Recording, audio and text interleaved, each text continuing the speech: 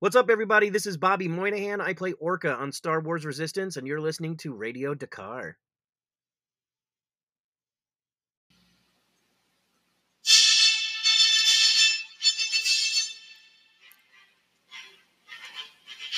Broadcasting across the galaxy, you're listening to Radio Dakar, a Star Wars podcast dedicated to Resistance, The Mandalorian, and more.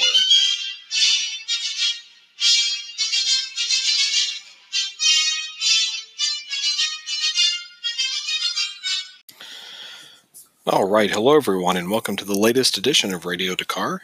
I'm your host, Doug Brooks, and this is my review of Star Wars The Mandalorian, Chapter 5, The Gunslinger. For those of you who have been following the show, I took a break from reviewing The Mandalorian, so I now am finishing up with episodes 5, 6, 7, and 8, and also for the benefit of the Disney Plus viewers in other parts of the world that just now got it and are getting to see these episodes for the first time. Since that's the case, I won't. It's obviously a full spoiler review of the episode, but I will not spoil ahead. There's nothing. I won't refer to episodes 6, 7, and 8 in this review. So if you have just seen episode 5 or chapter 5, that's all I'm going to talk about. But for people who have seen the entire series, it'd be a chance to go back and reflect on what we saw, since we know what is yet to come. Let's get right into it. This is the episode that was written and directed by Dave Filoni. And, well, like I say, I'm not to spoil anything going forward, but I will say, since this and the next episode were written by people other than Jon Favreau, my guess is that he presented a 6-episode treatment to Lucasfilm. And then when they decided to go forward, I would think that 5 and 6 were added in later to the plan, because they do kind of stand alone on their own. But on multiple viewings, I'm really digging this episode, more so than when I first saw it, and I'll get into that. But it starts out with our first space battle of the series. The Razor Crest is being chased by another bounty hunter who's after the child. The call has gone out to bring him in after everything that happened since episode 3. And it's really cool to get to see some space action on the show at this point. And I do like, they have a callback where the pilot gives the bring you in hot or bring you in cold, warm or cold line, and then Mando pulls off some maneuvers to get behind him, and then says that's my line before he blasts him. So I thought that was neat. But the ship is damaged. He has to set down and do some repairs. So that takes us to a very familiar location, that we are on Tatooine for this episode. And it's okay, I'll go ahead and say it. The first time I saw this episode, I thought, wow, they really beat you over the head with callbacks and familiar places and characters and just everything. But as I've watched it more times, especially when I was taking notes for this, it works. It helps to establish where we are as far as the state of the galaxy all these years after the end of the Empire. So, and he's in the Outer Rim doing these jobs, so it makes sense that he would be in the vicinity of Tatooine. It's not, all the way on the other side of the galaxy, and he just happens to be there. It makes sense. And it's funny because of some of the sets that were used and the settings previously, there was a lot of speculation that we were going to get Tatooine at some point, because as it turns out we had off-world Jawas and things like that, Sandcrawler. But no, we actually do get to go to Tatooine on the series, so that's cool. And our first clue is when we get Mos Eisley over his radio that he's got clearance to land, and we get the very familiar shots. It's approaching the planet. You see it's Tatooine's 2 moons. The same approach to Mos Eisley from A New Hope. Lots of callbacks there, obviously. But it helps to establish the familiar before jumping into the updated. He lands the Razor Crest in a docking bay. It's not docking bay 94. It's different. It's more of like a garage. And the homages go even further back. We get pit droids, which I love pit droids. I think it's a neat design. I love that there was a pit droid on Resistance in Flix and Orca's helper Glenn. They made cool toys out of them. So yeah, neat to see the pit droids again. And it helps to establish again that Mando doesn't trust droids. He doesn't want them working on the ship. So that's when we get Amy Sedaris' character. She shows up. And as, it kind of slipped my mind because I'm not a huge Aliens fan, even though I love the movies. She's very much an homage to Ellen Ripley, Sigourney Weaver's character. And it fits with Jon Favreau's kind of love letter to the 80s. Because I can't remember who, but it's been mentioned, if you consider, Return of the Jedi was 1983. If you push it forward, because this is about 5 years after Return of the Jedi, we're like late 80s, we're like 1988 as far as, fashion and who was popular at the time. So, yeah, having Amy basically do a Star Wars version of Ellen Ripley was neat. And she's a fabulous comedian, so her dialogue and her demeanor worked out well. So she's going to work on the ship.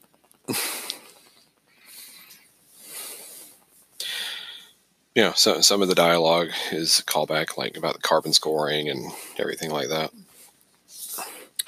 Amanda's going to get her money while she works on it. And this is where we get what was in the original trailer, I believe, and even that footage back at Celebration last year where, you've got the Stormtrooper helmets on spikes, kind of a warning, stay away. And it was even neat, it's like the dark red fabric hanging down from each of them. It almost looked like entrails or, something kind of gory to add to the visual of it. But, and this is where I started to appreciate the episode more. It reflects, if this episode is 5 years after Jedi, that means it's 9 years after A New Hope, like the last time we really saw Mos Eisley. So it shows you all that's changed with the fall of the Empire and, the comings and goings of New Control. The Hutts are gone, too. Think about it. Jabba's dead. So, who's really running Tatooine, so to say. But definitely not the Empire. So this is a good visual representation of that. It's like, no, stormtroopers, that ilk are not welcome here anymore.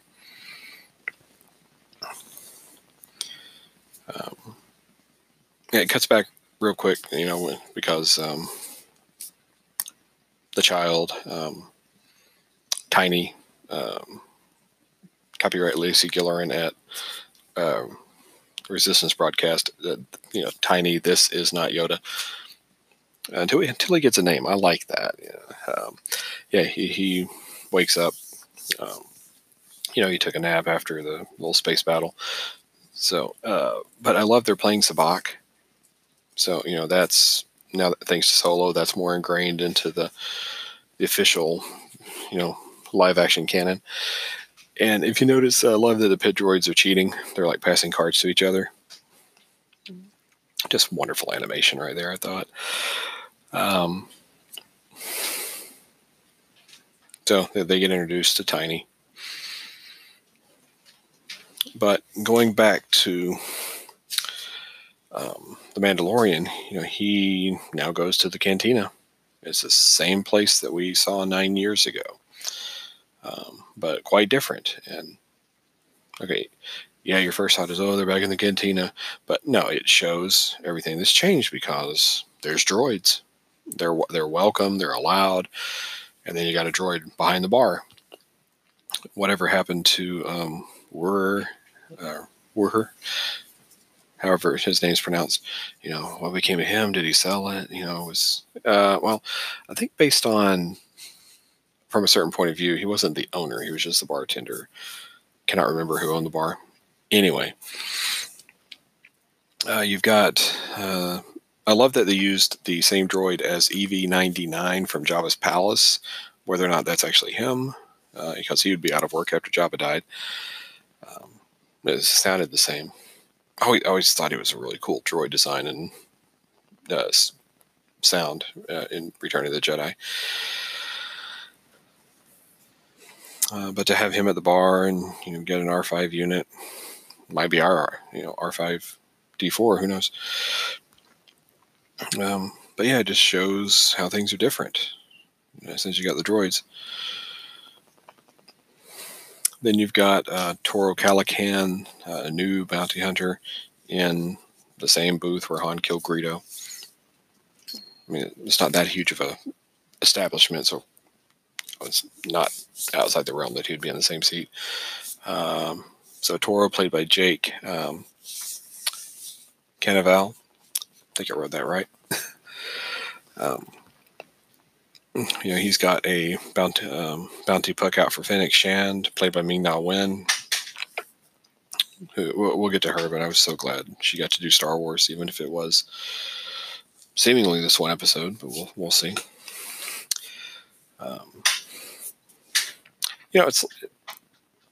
It's neat. I've mentioned in a previous review episode, I didn't watch a lot of Westerns, so I don't recognize where the tropes came from. But I'm sure there's a Western out there where we've got, the young first-time gunslinger out there needing help from the veteran, which is where it goes with Toro and the Mando for the rest of this episode.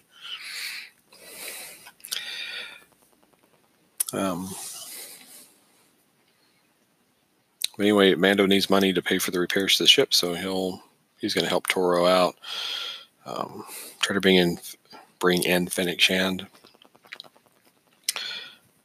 So he's got to go, check on things back at the garage. And yeah, that's just one little neat thing about this episode. It goes back to the last one too. He's learning how to be a parent. He's very, very much a, kind of like Big Daddy, where he's kind of thrust into it and he has to learn on the fly. But Amy Sedaris' character teaches him a little bit. So that's neat that he gets, lessons here and there.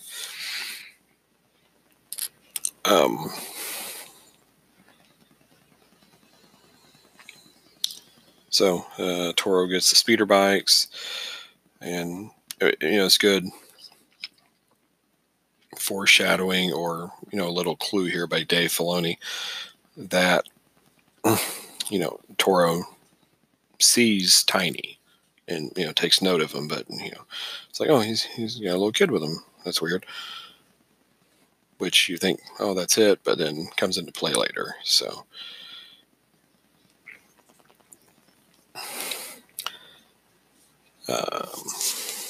they're off past the Dune Sea. It's a slightly different part of Tatooine. I mean, we've seen, like where Ben's hut was beyond the Dune Sea, but it's different parts. So, for a desert planet, Tatooine's pretty diverse on its landscape, which is neat. Always has been, especially given where they went in the prequels. But they run into Tusken Raiders. We get callback to, checking them out from a distance and see them in their bantha. But then it turns out there's a couple right there. But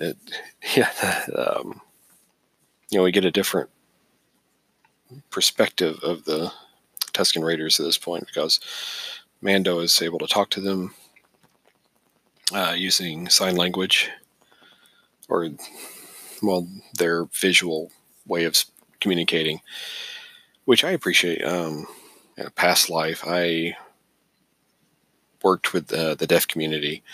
Never learned sign language. I don't know ASL, but helped to do relay calls, which, long story short, is how it's probably easier now with texting and everything, but this is before then.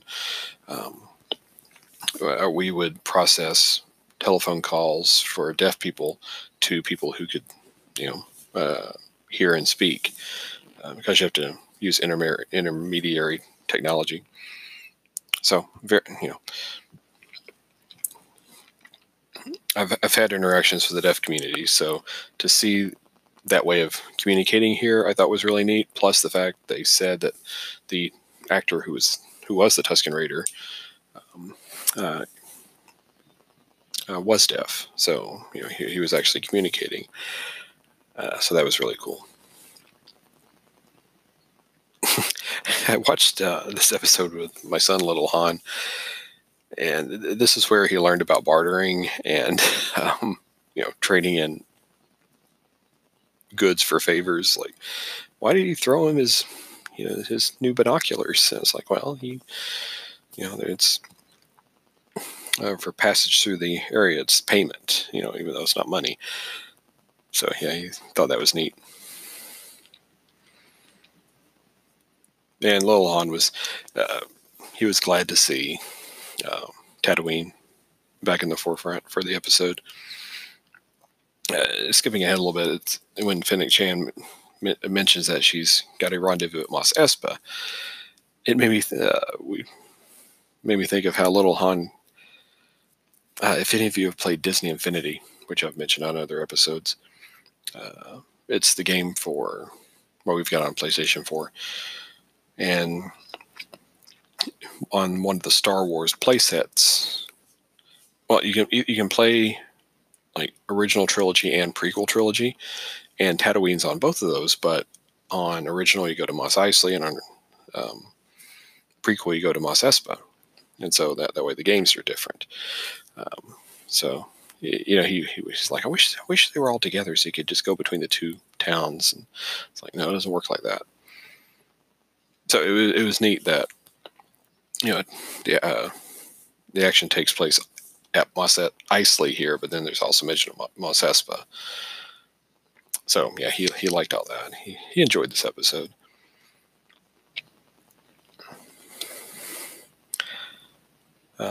So they get further into the Dune Sea. They see the Dewback with the other bounty hunter who had already failed to bring her in. And then we get the pretty cool standoff because she's got a sniper rifle, is able to fire bolts at them. So they have to wait, take their time. It's quite the interesting standoff. They have to wait for the suns to go down. I wrote down, I loved the line when Mando was getting shot in the Beskar and he was okay. And then Toro was like, I'm not wearing Beskar. Nope. Yeah, sometimes the dry wit of Mando, like in the first episode when he realizes they have the heavy cannon, he's like, okay. Yeah, it makes him more grounded, I think, when he has quips like that. So they waited out, and then they have the really cool night assault as they try to advance on Fennec Shand.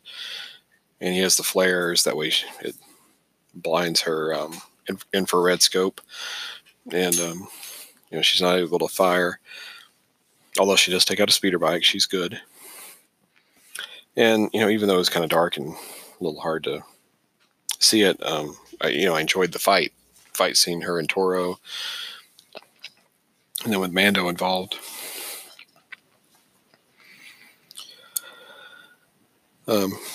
Any chance to see Ming-Na in action?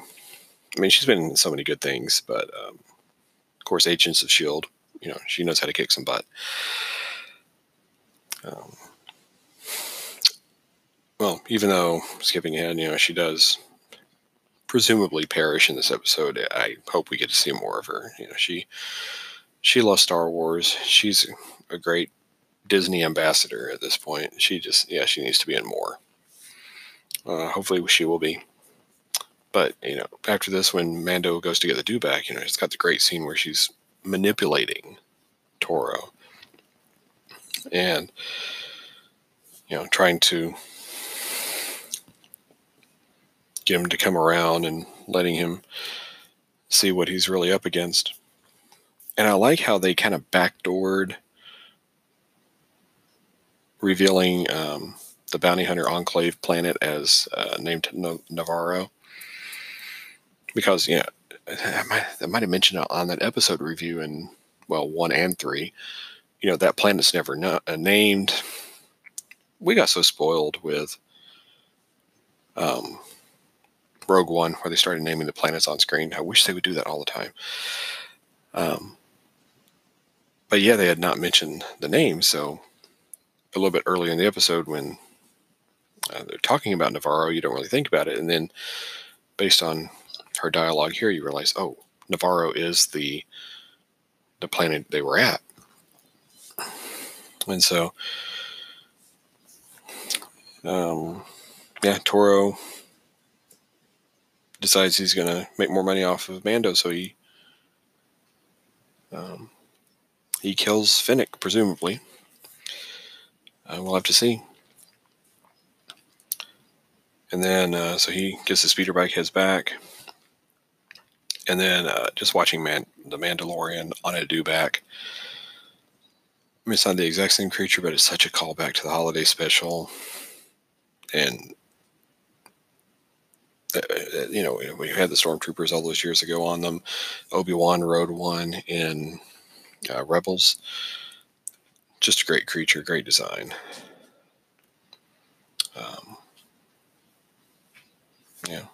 But, kind of progresses to the end here. Toro has the child. He has a little bit of a standoff with the Mando. But he's got another trick up his sleeve. He had one more flare. And he's able to finish him off. Takes his money, so that way he didn't come away totally empty-handed. And, got to mention, where I forgot to write down the character's name, but, Amy Sedaris' character has the pit droids drag off the body and tells them just dump him in Beggar's Canyon, which makes you wonder how many people are out there. But it did have me thinking it'd be really funny if one of the pit droids is in fact Glenn from Resistance. And he got tired of doing this sort of dirty work that comes with the job. He's like, yeah, I'm fine fixing ships and everything, but this is BS. I'm not dragging bodies anymore, so I'm out of here. And then he meets up with Flix and Orca, and they wind up on the Colossus 25 years later. That's my headcanon until proven otherwise. So Mando, he was able to pay for his repairs, probably made a little bit extra money, learned about some parenting. So, Tatooine was a good stop for him. And so he's heading off to another adventure next week. And then we get that little bit of a, not a post-credit scene, but an epilogue where Fennec's still on the ground, presumably dead. and then the mysterious figure walks up to her. And there's so much speculation online. Is it Giancarlo Esposito's character who's yet to come? Is it another bounty hunter? Is it her, whoever she was supposed to meet up with at Mos Espa? We don't know. Yeah, they leave it very, very vague. Yeah, there is speculation that it's Boba Fett. And for those of you who aren't familiar with his fate, okay, obviously he went into the Sarlacc pit in Return of the Jedi. So you're thinking, okay, well, if it's 5 years later, how can it be Boba Fett? He's dead and being digested. Well, in the Aftermath trilogy by Chuck Wendig and his interludes, which are, on this planet, in between chapters of the main story, there's mention that the Mandalorian armor that belonged to Boba Fett made its way to other people, and it's being worn by this sheriff, so to say, of a town on Tatooine. So it may not be Boba, i.e. Jango's clone, unless he did survive. We still don't know. Or it could just be this sheriff who took the armor. People have made the connection because, and I really couldn't even detect it when I was watching it again the other night, but they said because Boba always had, sounded like he had spurs jingling when he walked. I'm not sure about that. Point is, we've got this mysterious person and a mystery with what truly happens to Fennec. Like I say, hopefully back, because Ming-Na is awesome. But that is our return to Tatooine. Again, like I say, first time I was like, man, just so much like, oh, here's this and here's this and here's this that we've already seen. But no, it works. You understand, like,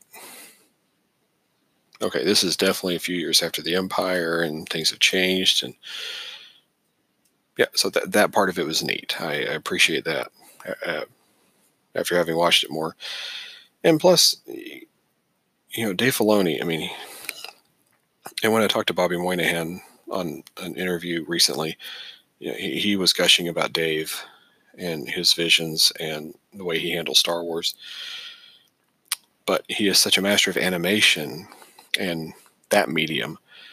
I mean, this is brand new to him. When he directed the first episode as written by Jon Favreau, that was his first live-action Star Wars. And here he is, had the opportunity to write and direct it.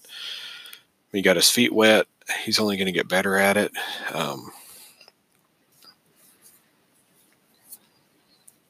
And all I will say is that having seen the whole season, this episode aged pretty well as far as, just setting up Mando's character development.